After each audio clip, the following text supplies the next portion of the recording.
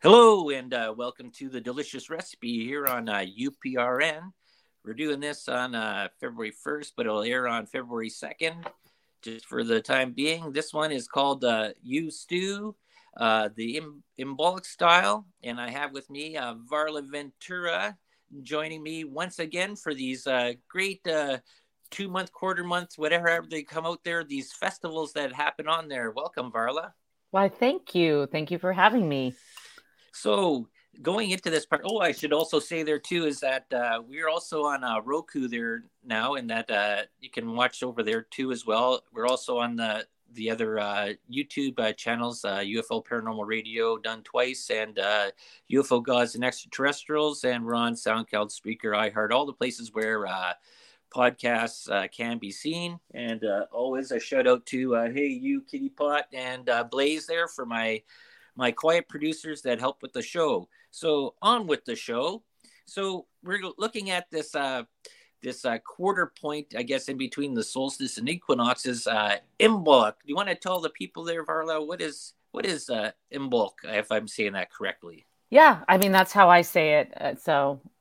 We could both be saying it wrong. But Imbolc is it is exactly that. It's the halfway point between Yule or the winter solstice and the spring, Ostera, the kind of the beginning of spring.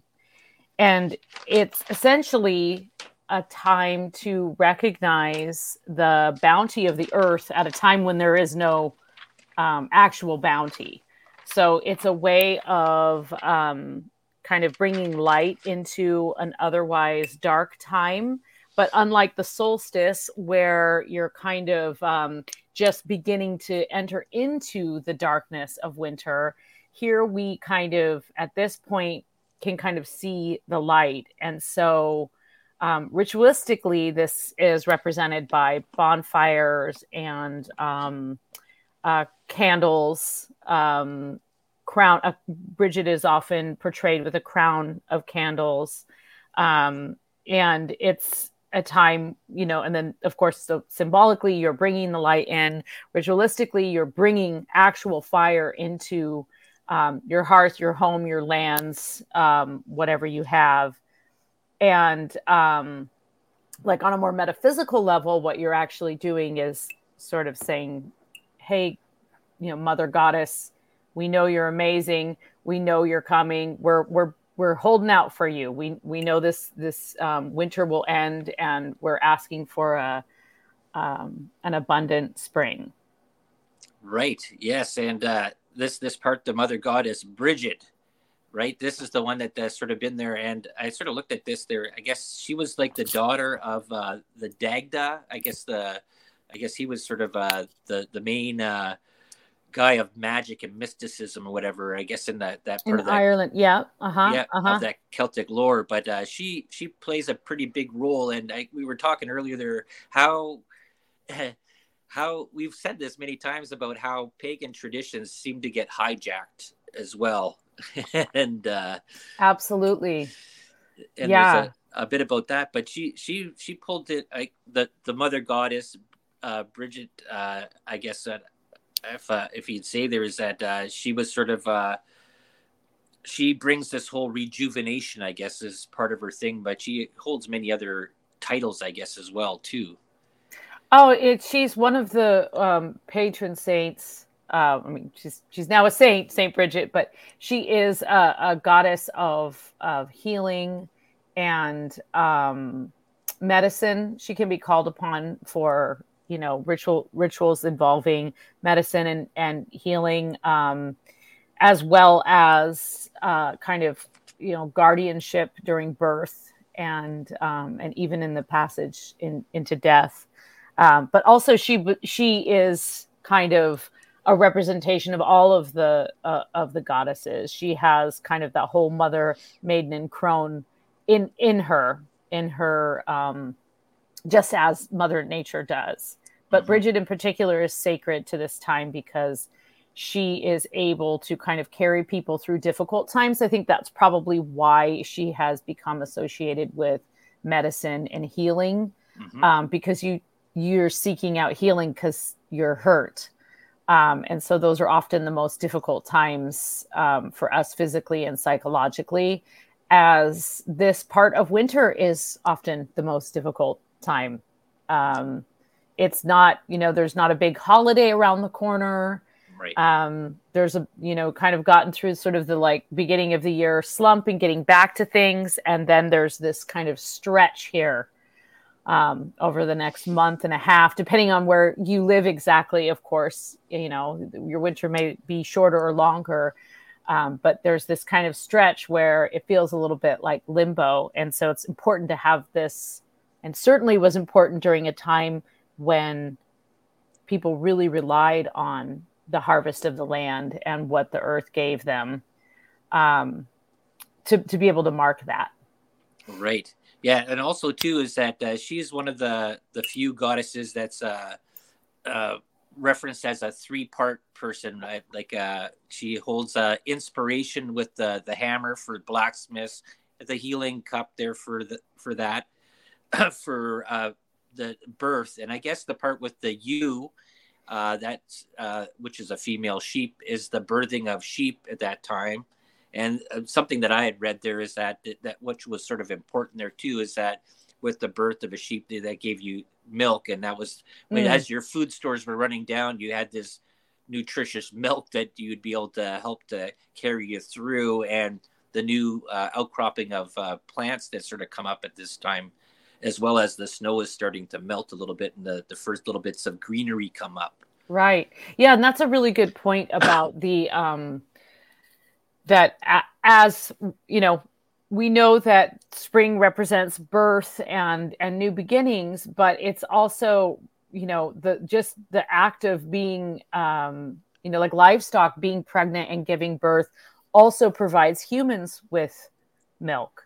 The act of gestation will create that in the cow or the sheep or the the goat. And so that also does carry you through just in a very like basic human need to have that kind of sustenance. And so it makes sense that that's an animal that's associated with her and sacred to her as well. Not to mention, you got wool, which keeps you warm and gets you through the cold nights. Oh, for sure. Yeah. Well, that I guess that's the sort of the amazing part about these old pagan traditions, or the way that they sort of looked at things before religion sort of got in and sort of hijacked a lot of this stuff to take over for themselves to bring into Catholicism, is that you're looking at areas in the world that very cold and very hard winters and very hard growing seasons and stuff like that. And they were very, I guess, even with the way that the pagan now calendar is sort of set up at all these sort of every 2-month points or whatever, or not 2 months or whatever, how it separates out there the seasons, and with the in-betweens with the solstices and stuff like that, that these were all important times to make sure that you harvest there, you got food going, then everything like this, everything was sort of done, sort of time scheduled out, I guess, throughout the year. And these in-between points that I just say is that these were all called, what I guess the Celtics called these fire festivals or something like that. Whereas like the solstice and equinoxes were sort of different ones, but like with Samhain and stuff like that, big fires and stuff like that. Is there any reason that these ones were sort of associated with the fire, with these festivals? I think if you look at like the times in particular, I mean, there's something very just, we can all relate to the that kind of bonding ritual of standing around a fire, whether that's when you're camping or on your own property, or you're doing actually like a big ritual bonfire.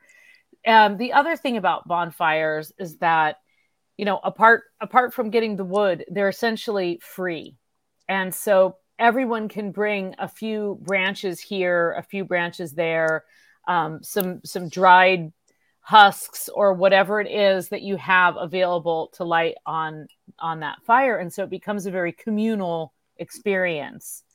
And so I think there's sort of an offering element involved in that.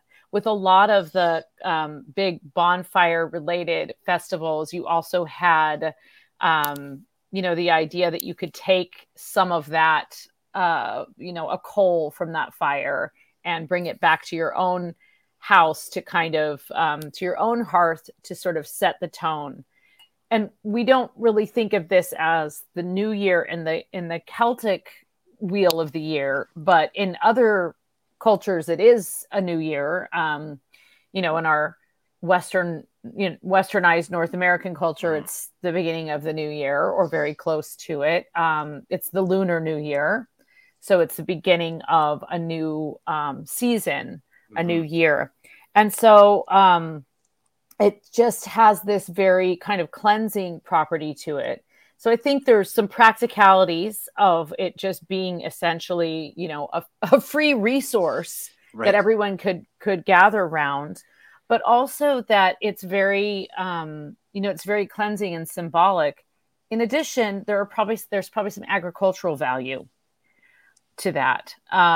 If you look at like Samhain, so you're talking about like, Halloween time, and you're basically gonna just burn down whatever's left and harvest what's in the fields, burn down whatever is left, and kind of just set clean the fields. And then your harvest the next year is going to be easier. Plus we know that when we have ash, we have potash, which is a really valuable nutrient for plants. Plants have to have that. They've got to have nitrogen, potash, and what's the third one? Potassium. Yeah, potassium. Potash, yeah. So there's those practicalities as well, especially if you're thinking of like an agricultural society kind of built around having these things take place like out in the field. So there's some value also in how it kind of scorches the earth. Right. Yeah, that's good. I didn't even think about that. That makes a lot of sense there. Yeah, preparing for the new season and going into things. Yeah, it's like right now here where I am up in Thunder Bay, for February 1st, I still have about 4 feet of snow. Same. Yeah. Yeah. Maybe I've got 2 only. So yeah, a little further south down here in the tropics. Tropics of Minnesota. Yeah. But also there was you showed me something there just beforehand. Is I guess there's some sort of figurines, and I guess these would have been made with the old stalks of the harvest that was done from the fall time. The corn husk, the little corn husk dolly. So these are a very common toy that were made around in our considered sacred to Bridget. And then we had also mentioned there's kind of a cross. It's called Bridget's cross. I don't have one here with me, but that's another kind of put this little guy over here. Trying to find a spot for it. My son made me that. But it's because Bridget is the mother. The act of making a dolly for children to carry as if it's their own baby, that also has a lot of tie-in with the idea of celebrating birth and the rebirth, rather than looking at it as something scary, something you're not allowed to know about, something that is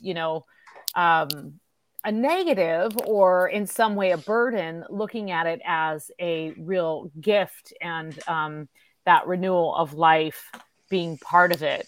So the act of making little effigies basically of Bridget and then carrying them around as little,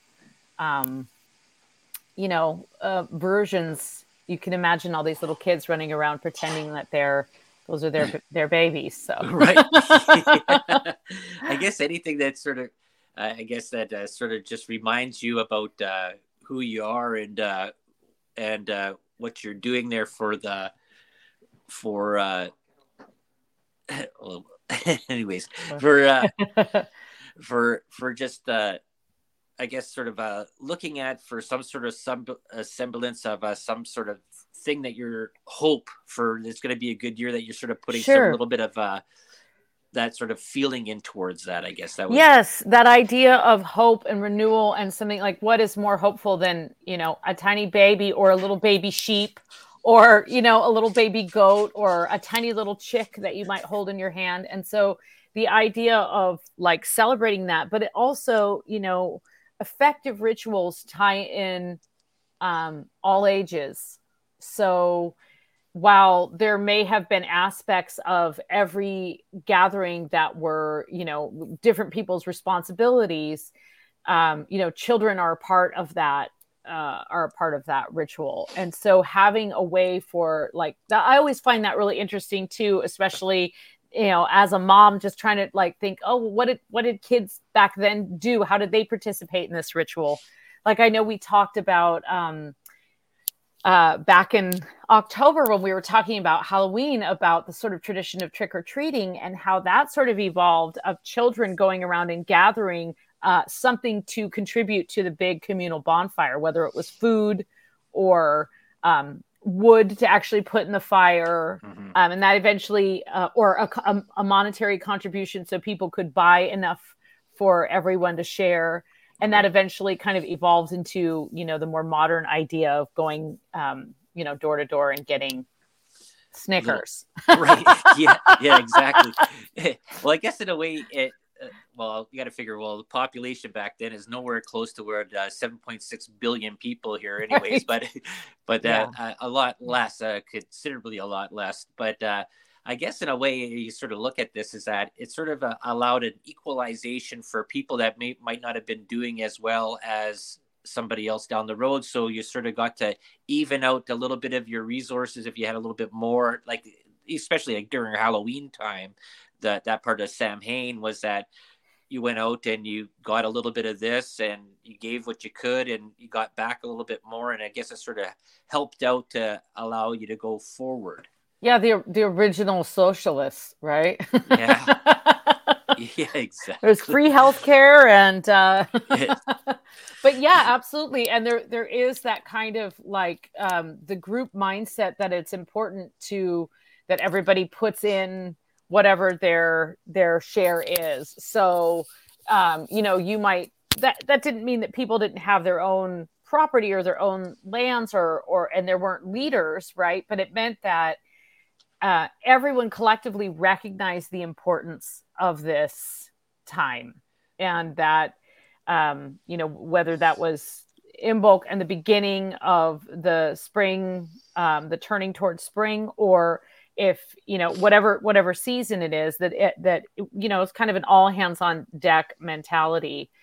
And we've spoken before about how there are, it's no surprise that there are very specific Catholic holidays that coincide, in some cases, almost directly with some of these original pagan traditions. But it was a really smart move on the, good PR move from the Catholic Church as they were converting the heathens, the pagans, to continue to create a ritual at a time that was, you can't just take away all the fun at once, right? You have to do it gradually. That's the whole thing about changing history. And people like Joseph Goebbels and Edward Bernays talked about this, is that you repeat something or you long enough, people believe it to be true, right? So even see that even happening today, changing storylines there and changing the narratives in there, changing characters out.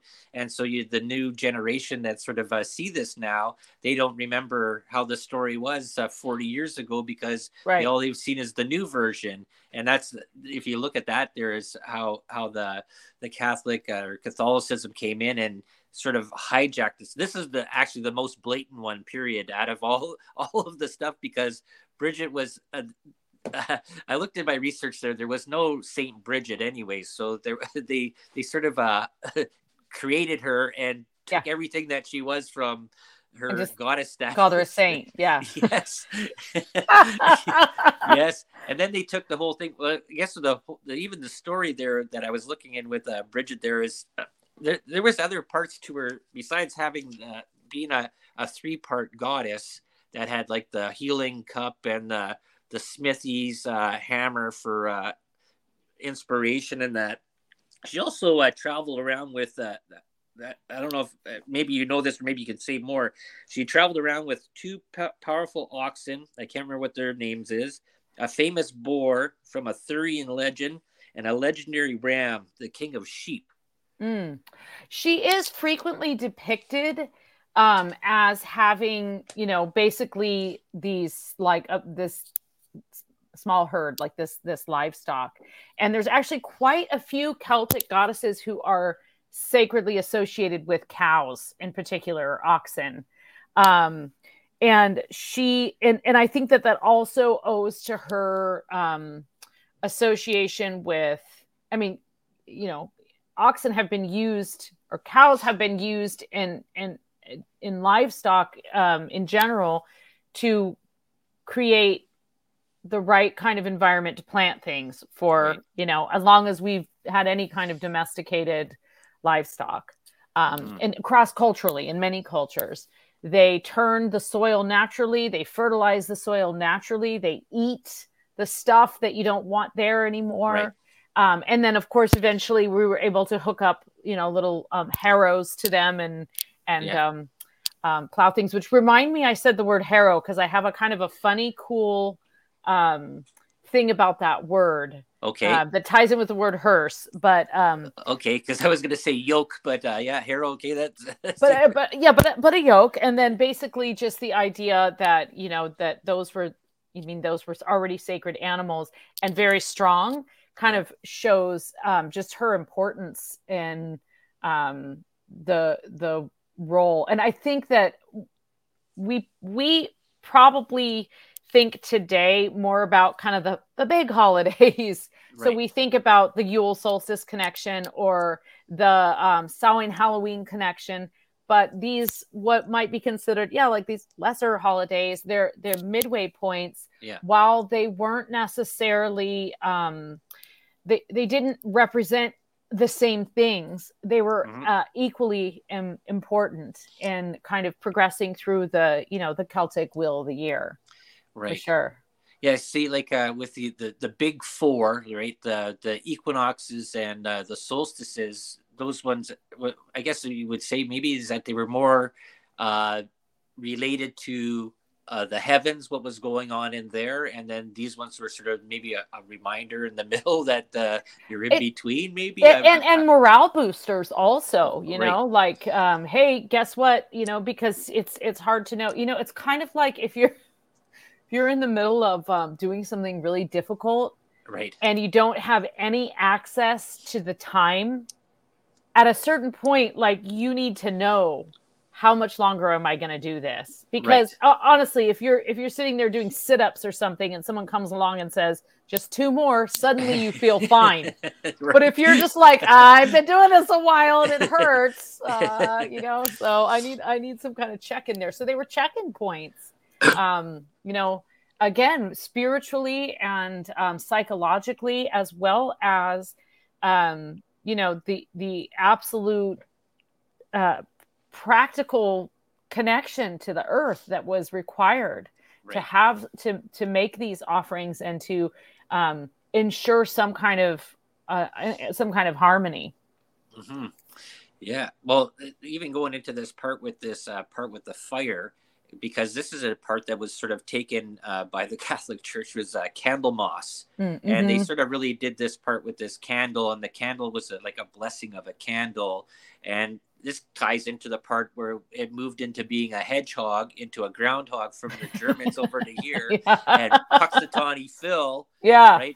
Because that was the whole part about this February 1st time, was that point before the spring to find out if you're going to have 6 more weeks of disastrous winter still ahead, or if it's going to be nice, depending on how the shadow was. If it was sunny, that's the shadow was there, 6 more weeks of winter. And then if it was whatever cloudy and there was no sort of real reflection down, that's how they sort of went with the candle.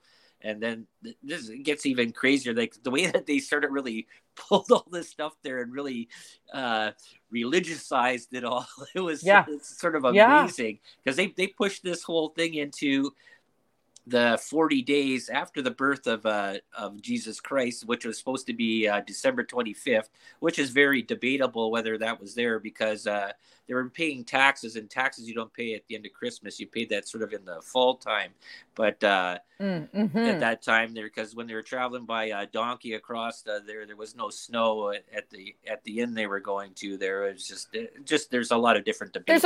There's a few plot holes. We'll admit something a little bit different with days, but the way that they pulled it is that, okay, so you have the birth there, and then 40 days later, this is how they sort of did this with this presentation of the temple and presentation of the child. It goes back to Moses with the firstborn son being presented there to the Lord, and that the woman, after she gave birth, she had to wait 40 days for a cleansing. That's why she went in for a prayer, was given this candle, which was a candle that would show about cleansing for the year, and this holy candle was good. So in any times of darkness, you had this light source that was there. The story gets really, really unbelievable how they really tried to really push it and tie it into them so tightly. It's unbelievable. Yes, and in different parts of the world, kind of taking that same idea and just that is how we end up with all of these different stories around the same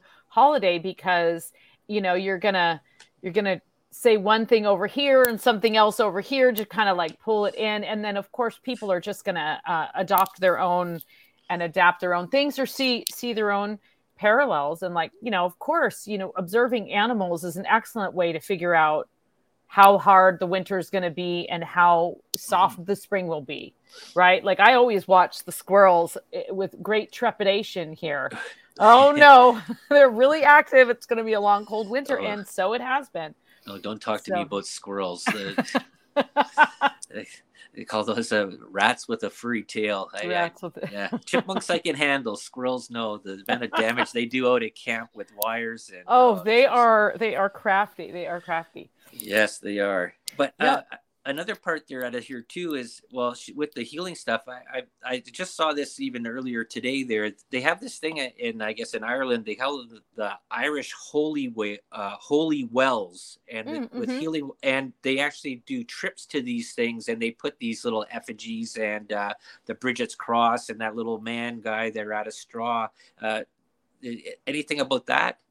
So I've been to quite a few of those wells. They're really they're fairy wells. Okay. And they have been there's sacred to different things. Some people might call them the fairy well, or they might call it, Bridget's well. There was one that I visited that was used during Celtic times to do rituals and to kind of cleanse in preparation for, just kind of connecting with the fairy kingdom that then became, now it's sacred to St. Patrick. So, okay. And there's even, there's a little shrine there with various offerings and things like that. And so, one thing in particular in Ireland, my observation is that the Irish culture is a strong culture, and it's very resilient and adaptable. And so, as they're not throwing, lack of a better term, baby out with the bathwater. There are many people that still recognize the importance of old ways and, the new ways of the church, or were raised in the church but aren't discounting the rich tradition and lore from that area. So, but yeah, there are Bridget wells. I actually have some water from one. Oh, really? And I have some water from one from a well in Ireland, one from a well that my mom visited in Scotland, and I cannot remember who that well was dedicated to. And then I have some water from something very similar from in Venice, Italy, there is a little place that has Aqua de Incurable, and it's basically the water of the incurables. And it's supposed to be this healing miracle water that if you drink it, it heals. I mean, people would bring, their children from all around, and ill relatives from all around the country to this particular, aquifer, this mineral spring in the middle of the city. And I've always, and I'm not going in there taking water. Like, these are places where you're allowed to take a little water. And, I just have like a tiny little bottle that, but like brought to you by Dasani. Yeah, right. Yeah, right. But the Bridget, I actually used that when to bless my son when he was born. I used some of that water. So. Mm-hmm. Yeah, that's another part. There's two parts to this. I got to ask you about this. So the part about the water here, anyways, that's a really interesting healing waters. Like there was the Fountain of Youth. There was the parts with that. I think was it Ponce de Leon or Cortez or something. I think it was Ponce de Leon was looking for the Fountain of Youth, and it's said to have found it in Florida. Oh, okay. Yeah. But since we're also there too, as we talked many times there about these magical little creatures and that, is there anything about them that is around this time here, around this? I know we have later on, we have Valentine's Day that ended up becoming Saint Valentine's Day. That was also then it became commercialized to these little card. The card company took that all over. Yeah, all you got to do is throw a saint in front of it, and it becomes Catholic. So you're good to go. Yeah. Because this is a great time for recognizing and kind of being respectful and perhaps making offerings to some of the fairy kingdom, because that kind of is so tied in with the earth and what's kind of living just beneath the earth and these fairy mounds and these dwellings. And if you think of it, rather than it being like different, like a different classification, it's kind of like, the fairy kingdom is that other world, and there are a lot of things that can go to and fro, whether it's a strange creature. Goddesses and gods usually have the ability to pass easily between kind of the world of mortals and the world of fairies. But there's just, it's just a great time to just be on the lookout for them as well, because as things are springing forth from the earth, so too they may be kind of flitting about. And there are plenty of warnings to not be out late at night. Now, in practicality, you could be caught unaware with, temperatures dropping, and it wouldn't be safe. But also there's, plenty of darkness still.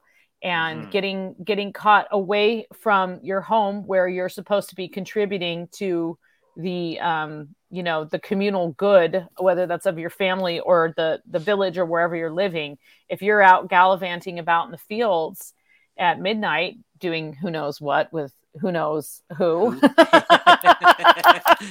then that's going to be considered bad luck. It definitely, that is another thing about it, though. It is a time to, just as with some of the other holidays, it's also a great time because the weather is still cold, but it's not quite as severe. It is a good time. People spend time cleaning, sort of bringing in, like trying to kind of sweep in good luck, and to just sort of really try and mentally focus on looking forward.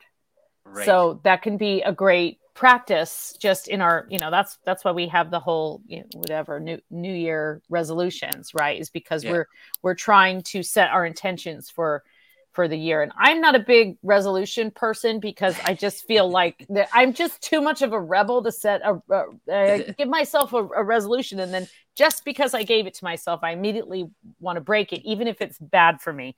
So to do so. So I feel, but I do really like the idea of setting intentions. And I think that that's probably the one thing that I do regularly at these different kind of intervals. And whether you follow it precisely or, you know, you're listening to this 3 days later, it's not too late. You too can burn an Imbolc candle. Right. You too can invoke the healing and loving energy of Bridget. And you can, you know, kind of just mark this time. It really can help mentally to just have some sort of, you know, it could be a cleaning, it can be a ritual, it can be both things. It can be a meal, you know, putting together a lovely meal of root vegetables that you've basically, you know, hoarded through the winter. Right. That, you know, the last of your store, trusting that there will be more, not going overboard, but trusting that there will be more. Right. Is a big part of it too. Well, I guess that sort of ties in this whole thing with with Bridget there, with the part of rejuvenation and birth and stuff like that. Is that trust part? Is that if you're following along and you're being thankful for what the spoils of the earth have given you through the past year, that you maintain that faith that will continue on into the coming year, that you go through this whole rigmarole over and over and over again, right? The wheel of time. Yeah. That you're marking it, you're acknowledging it, but you also are taking part in it. You're not just letting it happen. Yeah, no, I was sort of thinking about, like, we talked about during Christmas time there about the Yule lads. I was just wondering if there was any crazy. I'd have to dig into I actually that would be a great area to explore. I don't know much more about some of the because that's Icelandic, and I'm sure there's many other creatures and events that take place throughout the year, but off the top of my head I don't know of any. Like those are like the fantastic for whatever reason, between basically October and December, all of the good creatures come out to pray and play, you know. So there's of course the association with witches, which in later times became a negative and became, you know, the association of like dancing with the devil and you know, being in basically trying to hurt people, which is really quite the opposite of what witches are all about. I mean, some witches hurt people, but usually only the ones that deserve it, right? So. Right. Well, you sort of see that it's always sort of interesting when you see the characters that are in there, right? So you have the women things of birth and goodness and stuff like that. Then you have Samhain. You have the guys that are all bad and cause all the ruckus and that. Yeah, and you out have there cavorting. You have the Yule lads that go and steal your sausages and right, but keep in mind that the Yule lads are all at the command of their mother, who is a witch. Oh, that's true. Yes, that's right. she's the head witch. But another thing that I noticed there too, and actually, if people out there listening there's actually a really great series on YouTube there. It's this channel called the Fortress of Lugh. It's spelled Lugh, and he goes through a lot of the Celtic mythology, giants, fairies, and all these different festivals and stuff like that. And he goes back into where the meanings of the words are, like how they come from, like old German or wherever from and stuff like that. But one thing that I sort of noticed there, if correct me if I'm wrong here, is that a lot of the characters that I'll just say characters, but entities, characters, people there, they all deal with some sort of faction of living, whether it's hammering a nail in something, cooking a sausage, plowing a field, stealing a sausage. But their name is associated with the action. A lot of like the origin of that name is I mean, I think that's certainly the case, or they are representing an aspect of our own humanity, which then, you know, like within the Christianization of a lot of that folklore, you have a moral imposed. There might have been a moral of the story already, but a new moral will be imposed, and that'll usually be, being pious and good, and not drinking or wearing red shoes are all like the good things, and then otherwise, being greedy and wild and running around in the forest, being negatives or whatever it is.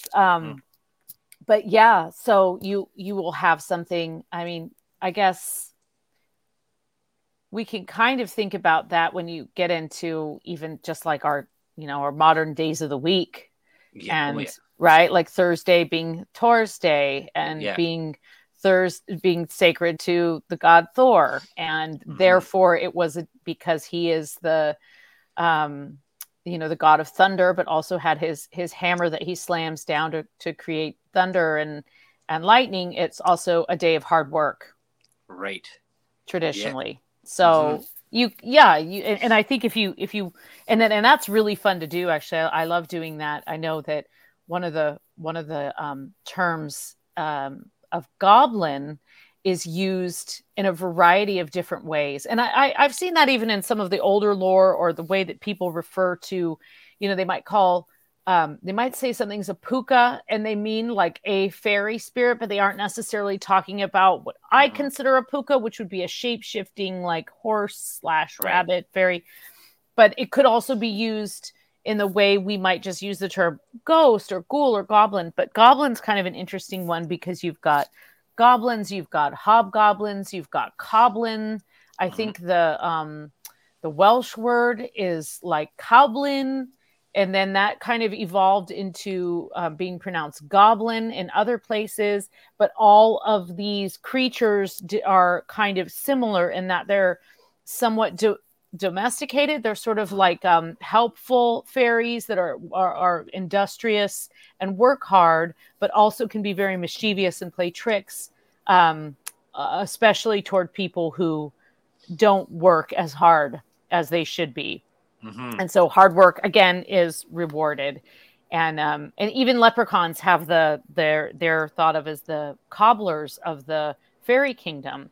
And so the word origins, that's a really important part of any kind of like looking into folklore and backstories, is that you have, we're thinking in English, right? But you have an English interpretation, probably during like the Victorian era, of somebody whose first language may not have been English. It may have been Irish or Scots Gaelic or Welsh, and so then there's some misinterpretation. You see that all the time in North America, right? Like the way we write down the names of first peoples or places, indigenous names, and it's spelled completely differently, or we lump them all in to one tribe because we don't actually understand the subtleties of the different nations. So you see that all the time, right? Where like this kind of, we are still unpacking that, but it's always very interesting to see all the different influences. And also, like I've been doing some additional werewolf research lately. Ooh. Yeah. And I have, just because it's a delicious recipe, I want to read you a really fun recipe that is werewolf related. Good. Before we wrap up here. But yeah, so the word origin, I would just say keep an open mind when you learn that something's called something, because you don't always know. The chain of command is frequently lost in that translation, right? Okay. So yeah. So I don't know if you want to, I wanted to tell you one thing. This is harvest related, but it's just you're going to say that thing that was called Harrow. Okay. So this is just a fun fact, and it doesn't have really anything to do with Imbolc, but it kind of does have to do with harvest, but it has to do with word origins. And it actually, I have to remember the whole sequence. So it has to do with the word hearse, the modern word hearse, which we know to be a slow-moving vehicle that carries a coffin from, the wake or the visitation to the the mortuary to the cemetery. Right. So once upon a time, there was a thing called a harrow, or it was referred to as a harrow, which was basically like a many-tined pitchfork, and it was used to turn the soil. At one point, now it was actually called something else. Let's see if I can remember the origins. It was a harrow, and then okay.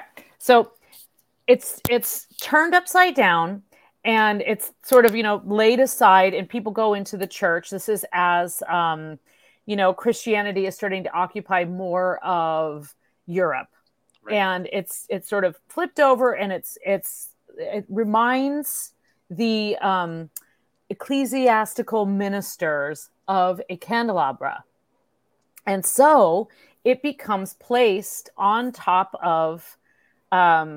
They start referring to this candelabra as this harrow, okay. Which that's what like the locals are calling it, because it looks like it, and it kind of makes sense. They walk into this church they've never seen before. Well, that looks like an upside down pitchfork. We're going to call that a harrow. Okay. That harrow is placed on the altar and is lit and full of candles.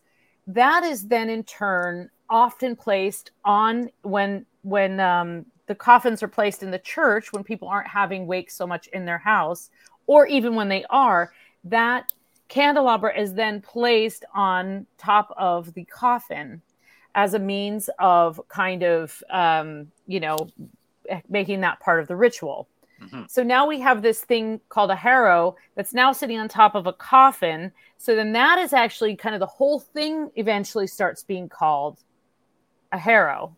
Right. Then that becomes you put the coffin on the cart, and you're going very slowly so that you don't blow the candles out. That then starts being referred to as a hearse, which is like kind of a derivation of this word harrow, which has probably, been called a har for a while. Now it's right. a hearse. And eventually that becomes known as a hearse, referring to the cart, the coffin, and the candelabra. The candelabra is eventually taken away, but the cart and the coffin stay. Right. That's called a hearse. And then, of course, we have the tradition of driving. So, we think it's out of respect, right, that we drive slowly through the cemetery. But once upon a time, it was because you had to go slow, so the candles didn't go out. The candles are gone now. Now you just have the whole thing. And eventually that entire vehicle carrying the coffin becomes known as a hearse, and that all comes from basically an upside down pitchfork. Wow, isn't that so cool? that is amazing, because there's a bunch of other things. There's why I actually probably going to do a show on this in probably a couple of months. I've been writing about this, about why we do certain things a certain way when it bears no meaning for doing it in the first place. Right. Like I always thought the reason for the hearse going slow was because you had people lining the streets to mourn as they went through, pay their respects. But that's not really actually really true, I guess, in a way, because I guess if you were a king or a queen or something like that, or high royalty or high something like that, then you would have like the masses would come out to see you as you were being taken to your 6 foot under slumber. But for any Joe Blow, they were probably thrown in the in the back of as many in the cart as possible.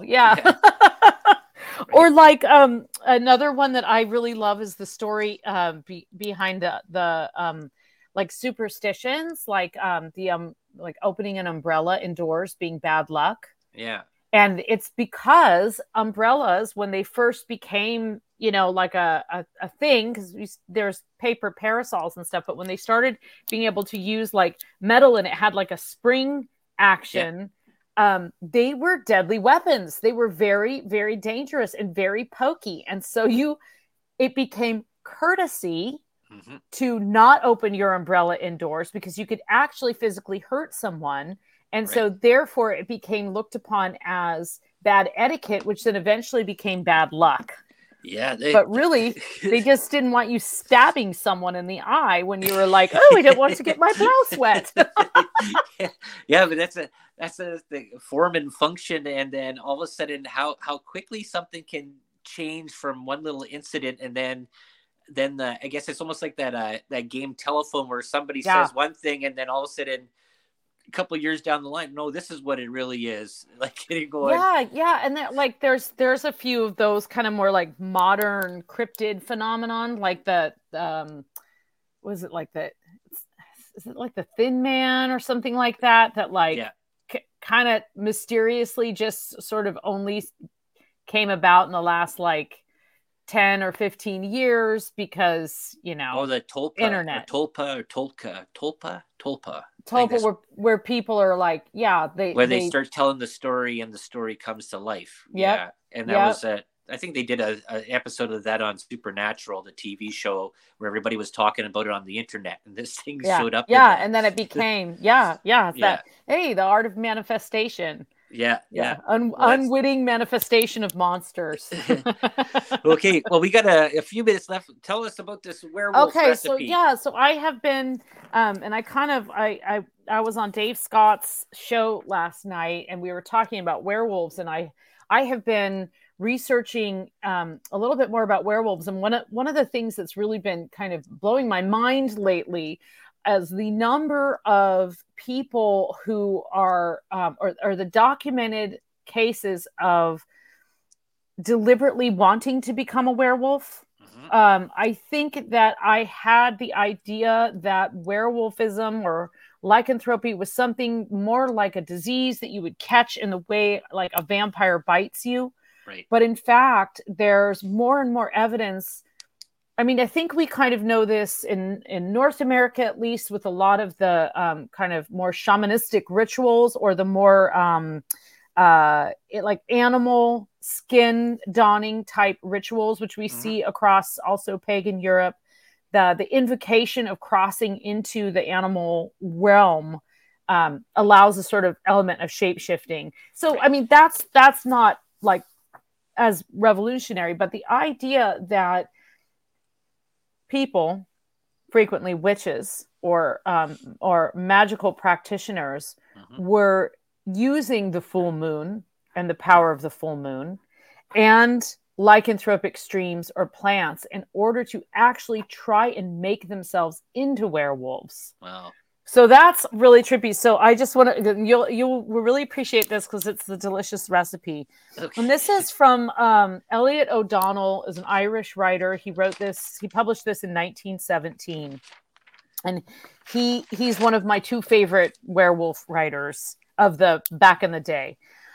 So this is, he's got this list of all of these things, but this is yet another method of acquiring the property of lycanthropy consists in making first, a magic circle on the ground at 12 o'clock on a night when the moon is full.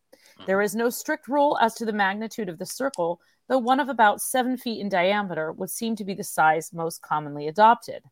Then, in the center of the circle, a wood fire, heating thereon an iron vessel containing 1 pint of clear spring water, and any 7 of the following ingredients: hemlock, aloe, opium, mandrake, solanum, poppy seed, asafoetida, and parsley. Wow. Most of those cause pretty extreme hallucinations and death. So, there's actually like, I just found all of this stuff because, I'm working on this book that is a little bit more about the plants and how they come into lore. And so I just hit that and I was like, wow, this is just amazing. And it even says, just for the recipe, half an ounce to 1 ounce of hemlock, 30 grains of aloe, 2 to 4.5 drams of opium. Yeah. Just opium. Doesn't say laudanum, just opium. If you can get your hands on pure opium. 1 ounce to 1.5 ounces of mandrake, because that half ounce could really make all the difference. Right. Solanum, by which I assume they're referring to belladonna or deadly nightshade, probably, but can't be sure. Right. Poppy seed. and a tomato is a nightshade. So hey, tomatoes and nightshade. So is a potato. So it could be like, there's a lot of lots of potatoes over there in Ireland, right? Poppy seed, asafoetida is like kind of a really smelly root that looks a little bit. I think the plant looks a little bit like a garlic. I actually think it might be a garlic relative, and then parsley. You just throw in 2 to 3 ounces of parsley. Why not? Why not? Make sure it tastes good. There you go. Okay. Well, we got to wrap this one up there. Quickly tell them where they can go and track you down for all of your stuff, your books and everything like that there, Varla. Yeah, thank you so much. VarlaVentura.net. Books are available wherever books are sold, and you can find me on all the places under the name Varla Ventura, all the socials. Except TikTok. I haven't quite wrapped my mind around TikTok yet. Either I'm just not a video person, so I really am a slow adapter. We do what we can do, I guess. Yeah. I stand in my lane with the written word. Well, I want to thank you very much for joining me, and we'll do this once again with another different iteration of whatever these holidays and days come across this year. I want to thank my production crew there for sticking with me. And this has been The Delicious Recipe, and for February, and we're into Imbolc. We're into the beginning of the end of winter into spring. So thank you all for tuning in, and we'll check you all next week.